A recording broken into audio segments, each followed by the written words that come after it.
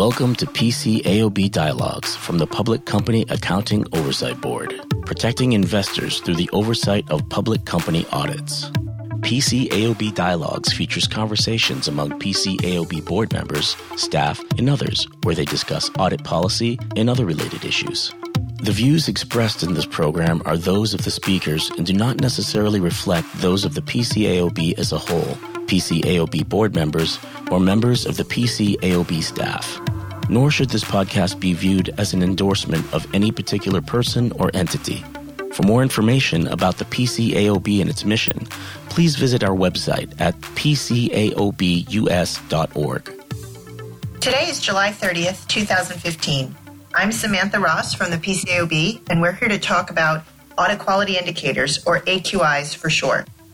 I am optimistic. I've learned from the experience of being associated with the AQI piloting project. Some might think, with my kind of audit upbringing, professional background, there might be things here that are not new or different or particularly interesting for me. Not so at all. I've learned a lot and seen the real benefit that can be produced for the audit committee and for the firm.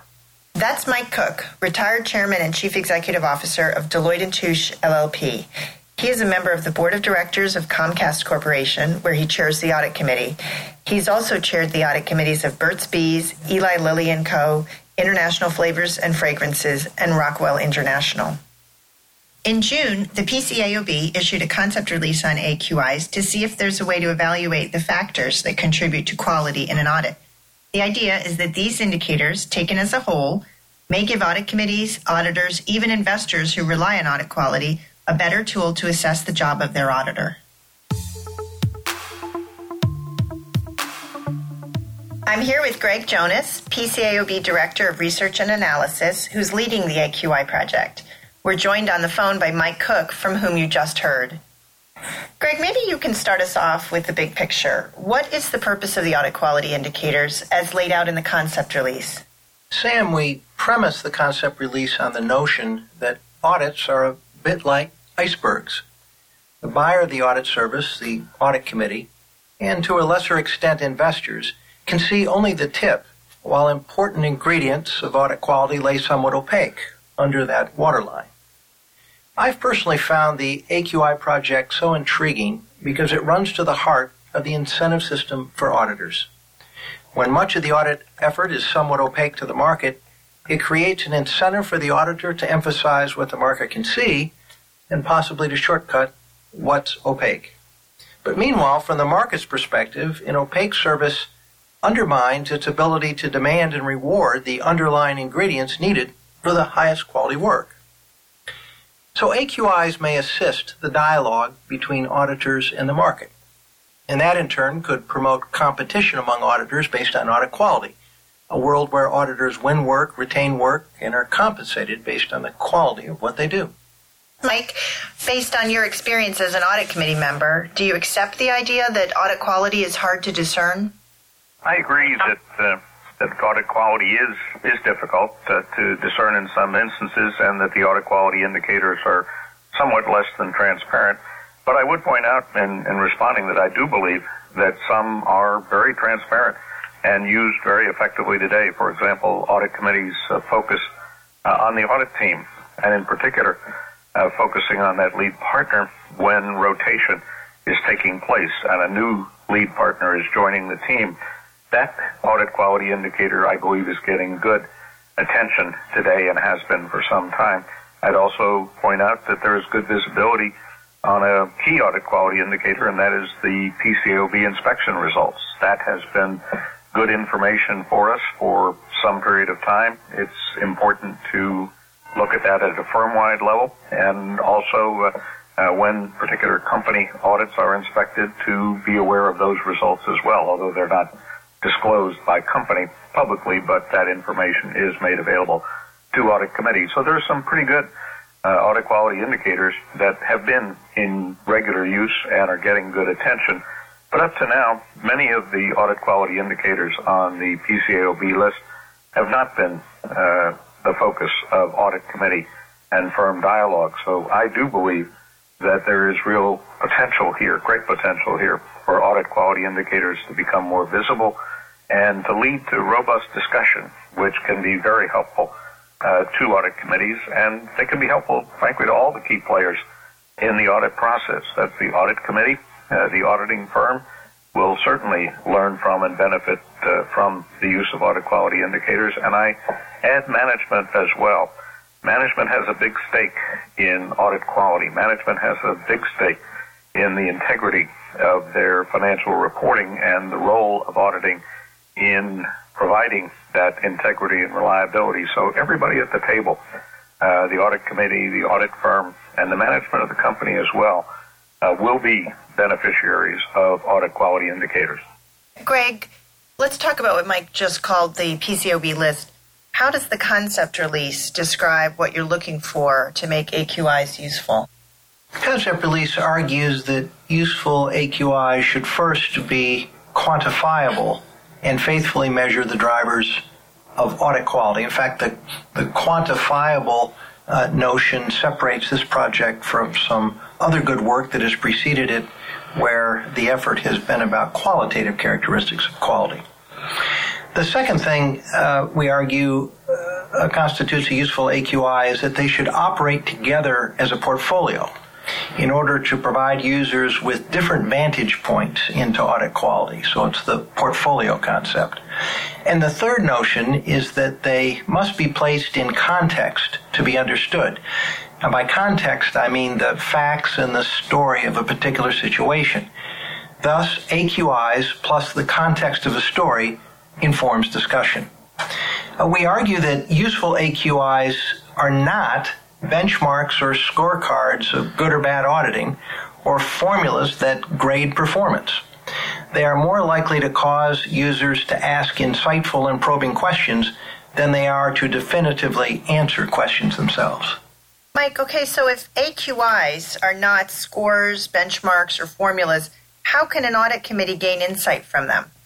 I would start by saying I'm not sure they aren't benchmarks in one form or another, or scores, but they're not the ultimate scorecard. They are not something you added up and you either do or don't have good audit quality, but there is the great potential, I think, to gain insight from understanding what these indicators are and what impact they can have on the quality of the audit.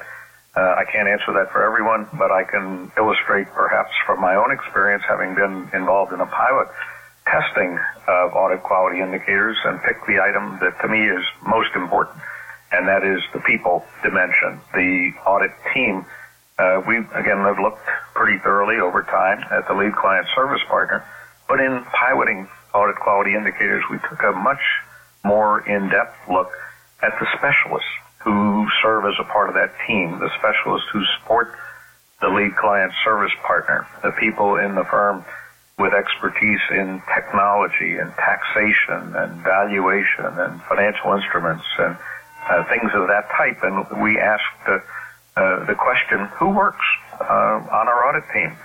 What are their qualifications? How much time do they spend? When do they spend the time? A critical question for me, the when do they spend the time? Because financial reporting is a continuous process. It is not just at year end. We issue financial information on a continuous basis during the year, as well as the annual financial statements, and knowing that those specialists are involved when they're needed, when transactions occur throughout the year, not just after year end in the wrap-up process, is an important indicator to the audit committee of the quality of the audit work that's being done. So this is just one example. We learned a lot also about the management of the engagement beyond the partner level, the staffing of the engagement, things of that kind that are important to making judgments about that people dimension, which, again, to me, at the end of the day, is the most important likely indicator of audit quality. But these insights have been of great value to our audit committee in working through this, and we have been much better, I believe, in assessing overall audit quality, not just the lead partners, not just the teams that we see regularly, but the depth of the full team that is serving on the engagement. Worked well for us. Great. Greg, Mike's given us some examples of indicators he's looked to. Can you give us some examples of what you have in mind as AQIs? Well, Sam, the document discusses 28 potential AQIs, and before giving you some examples of them, let me just preface that by saying we don't think we have all the answers related to these AQI examples. While these examples we think are promising and are the best we have based on the work we've done to date, we think we're going to learn a lot more about this in the comment period and in testing that will refine our list over time. The 28 indicator examples fall in three broad categories. The first category, which is we call audit professionals, include measures such as staffing leverage, which measures the ratio of staff to supervisors and measures the span of supervision.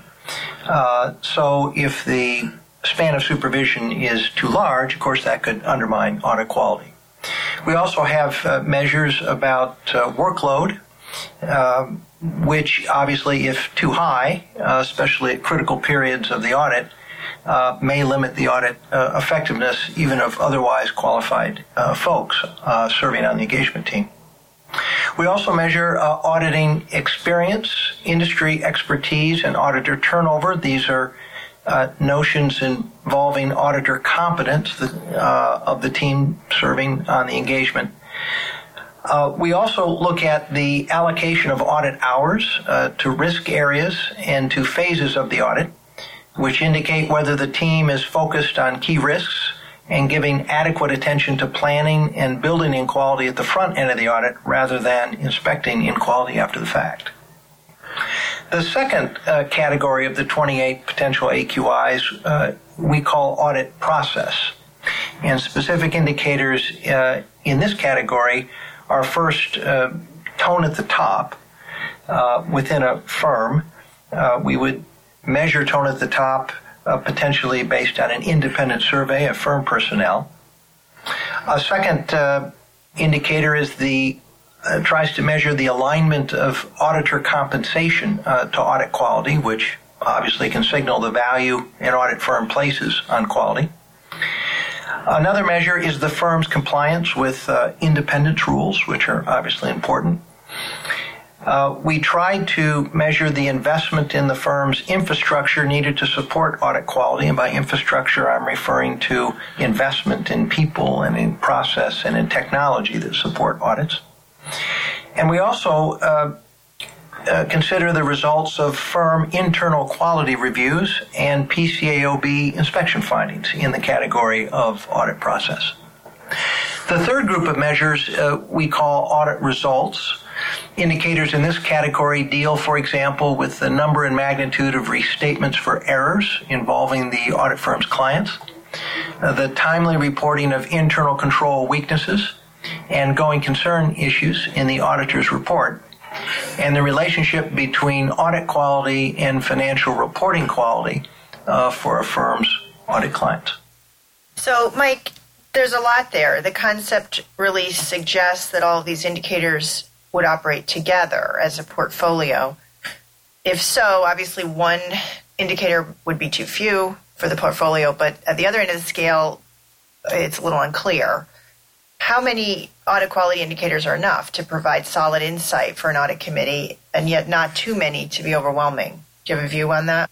There really is not a single answer to it, Sam. It is very company specific, and just in my own experience, a company A that I've been chairing of an audit committee over time has 95% of its revenue or more coming from within the United States. And another company, just call them Company B, has 75% of its revenue coming from outside the United States. While the indicators may be somewhat the same for the most part, the how those indicators are applied and additional indicators that might be important in judging the control and supervision of the work being done around the world is going to be quite different, again, if 75% of the audit effort is outside the U.S. versus 95% pretty close to home. So it's things like that that will cause the number of indicators and the types of indicators to vary from company to company. In our pilot experience, what we did in 2014 and 2015 so far this year, we had about half a dozen indicators for the firm-wide look that we took, and about 10 to 12 related to the specific engagement. But the 10 to 12, and the number varied as we developed this, included a number of the items in one category that would have been separate items in the PCAOB suggested list. So I think if you broke it out, we probably had, let's call it 5 firm-wide and 15 or so on the specifics of the engagement, about 20 in total. These will change over time. Some will probably be condensed. Some will be perhaps eliminated over time as we get more experience with them. We will certainly add some new indicators. With the guidance from the PCAOB, we've seen a couple of items that we didn't specifically cover before, said that looks like a good item. We're going to add that as we go forward. So we'll combine some, we'll eliminate some, add some new ones. For me, the right answer is probably in the range of 20. There is no, again, single just right answer, but that feels about right to me. I think if you get much higher than that, you lose focus, and I think one of the things that is important is you are focusing on the most important things. The list of everything you could think of would be endless, and as you pointed out in the question, would take away from the effectiveness of the process. So my best guess, 20 or so would work for most companies. Could you speak to how audit committees might use indicators relating to the specific audit engagement versus indicators that relate to the firm as a whole? My leaning and our emphasis has been and will continue to be on the indicators that are specific to the company, specific to the audit engagement. We will look at things at a firm-wide level, but less important than how the firm overall does things is how well those things are done in our specific engagement. One of the items I recall being suggested is perhaps a survey of how effectively the firm as a whole communicates with its audit committee clients, the chairman of the audit committees. That's interesting. If it could be done cost effectively, I certainly wouldn't say you shouldn't do it. But what matters to us is how effectively people communicate with us on the specific engagement. The fact that the firm does or doesn't do a great job talking to lots of other people is interesting but not particularly relevant to our experience. So we're going to continue, I think, to give greatest focus to the things that matter to us, frankly, what matters to our investors who we represent, the company and the company's financial reporting and auditing. But we'll pay attention to the firm-wide indicators just to be sure we don't see something there that might cause us to have a different feeling about quality than we might get at the engagement level. Thanks, Greg. In addition to audit committees, the concept release discusses other potential users of AQI data. Who are those users, and what decisions might AQIs inform for them? Well, in addition to audit committees, the release discusses usage by audit firms themselves, which could use AQIs to assess risk, improve quality control efforts within the firm, and identify and remediate audit weaknesses. We also discuss use by investors who, if AQI data were public, might use the AQIs to assess reporting risk and vote shares to ratify or object to auditor selections. And we think primary users also include the board, the PCAOB that is, and other regulators who could use them to inform policymaking and inspection efforts and stimulate a market demand for quality. Greg, the concept release raises broad questions about AQIs on which PCAOB seeks input. What's the nature of those questions? At its root, the concept release seeks input on two broad issues. First, is it possible to develop a portfolio of quantitative measures that provide new insights into audit quality? And second, if so, how could those AQIs be used to best promote quality? So regarding the portfolio of AQIs, we ask questions such as which AQIs would be most useful and why? To what entity should the AQIs relate to? A particular audit, the practice of an office, a region, or an audit firm, or the practice in a particular industry? And how should potential AQIs be tested to ensure that they're indeed useful? Now, regarding the potential users and uses of AQIs, we ask questions such as, which users can make the best use of AQIs? How would those users use them in their work? And should discussion of AQIs between audit firms and users be voluntary or mandatory? Should particular audits or audit firms be exempt from any program? Should AQI data be made public? Should certain actions related to AQIs be phased in? And if so, what is the best phasing? So really a broad array of questions we're posing. Mike, you're optimistic that AQIs could inform audit committee deliberations. But where could AQIs go wrong? What concerns could some audit committee members have about the use of AQIs? Well, I am optimistic. I have learned from the experience of being associated with the AQI piloting project. Some might think, with my kind of audit upbringing, professional background, there might be things here that are not new or different or particularly interesting for me. Not so at all. I've learned a lot and seen the real benefit that can be produced for the audit committee and for the firm. Where could we go wrong? What concerns would I have? I think there are some very basic principles that are set forth in the concept released from the PCAOB that must be retained. I mean, these are indicators. They are not an ultimate scorecard that's going to produce a number such as a report card, and if you get over 75 or you get over 85, you got high audit quality. It's very important that we retain the basic principle that is not what we are about here. They must have context. That is emphasized strongly in the PCAOB release. In my experience, that's very important. There are things that you need to know a lot more about that just can't be reduced to quantitative numerics, but the quantitative numerics start the dialogue, and you learn then the specific circumstances, and you can not only put in context what has happened up till then, but you can plan better and more effectively going forward. Really important that we don't set a false expectation. The indicators are important. They're an important element of quality, but even every indicator that we set for a particular company was achieved right on the target that was set for it.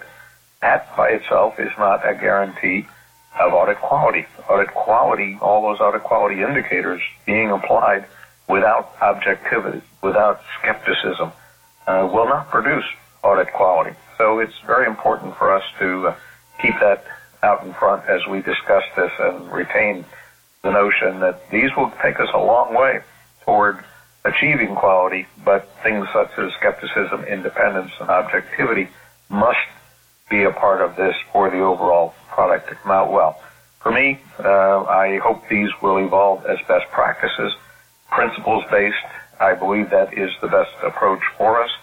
I do not feel as optimistic if these audit quality indicators turn into rules and become scorecards, whether we like that or not, and where we find ourselves making attempts to compare company to company based on the outcome of the indicators, based on public information. That does concern me, because I think there is here potential for real value, substantive value, and to the extent that form and rules and numbers and things might overtake the substance of this, the overall result would be more rigidity, less value, and less effectiveness in terms of the value that can be delivered for audit committees and firms. I think there's great potential here.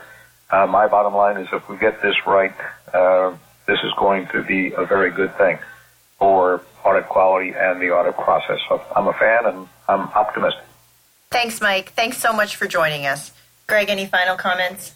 Well, today's conversation has emphasized, yet again for me, the promise of AQIs to inform discussion and promote quality. Yet I believe that our board has recognized the many complex issues that need to be explored to avoid unintended consequences, such as Mike mentioned, and before deciding any next steps.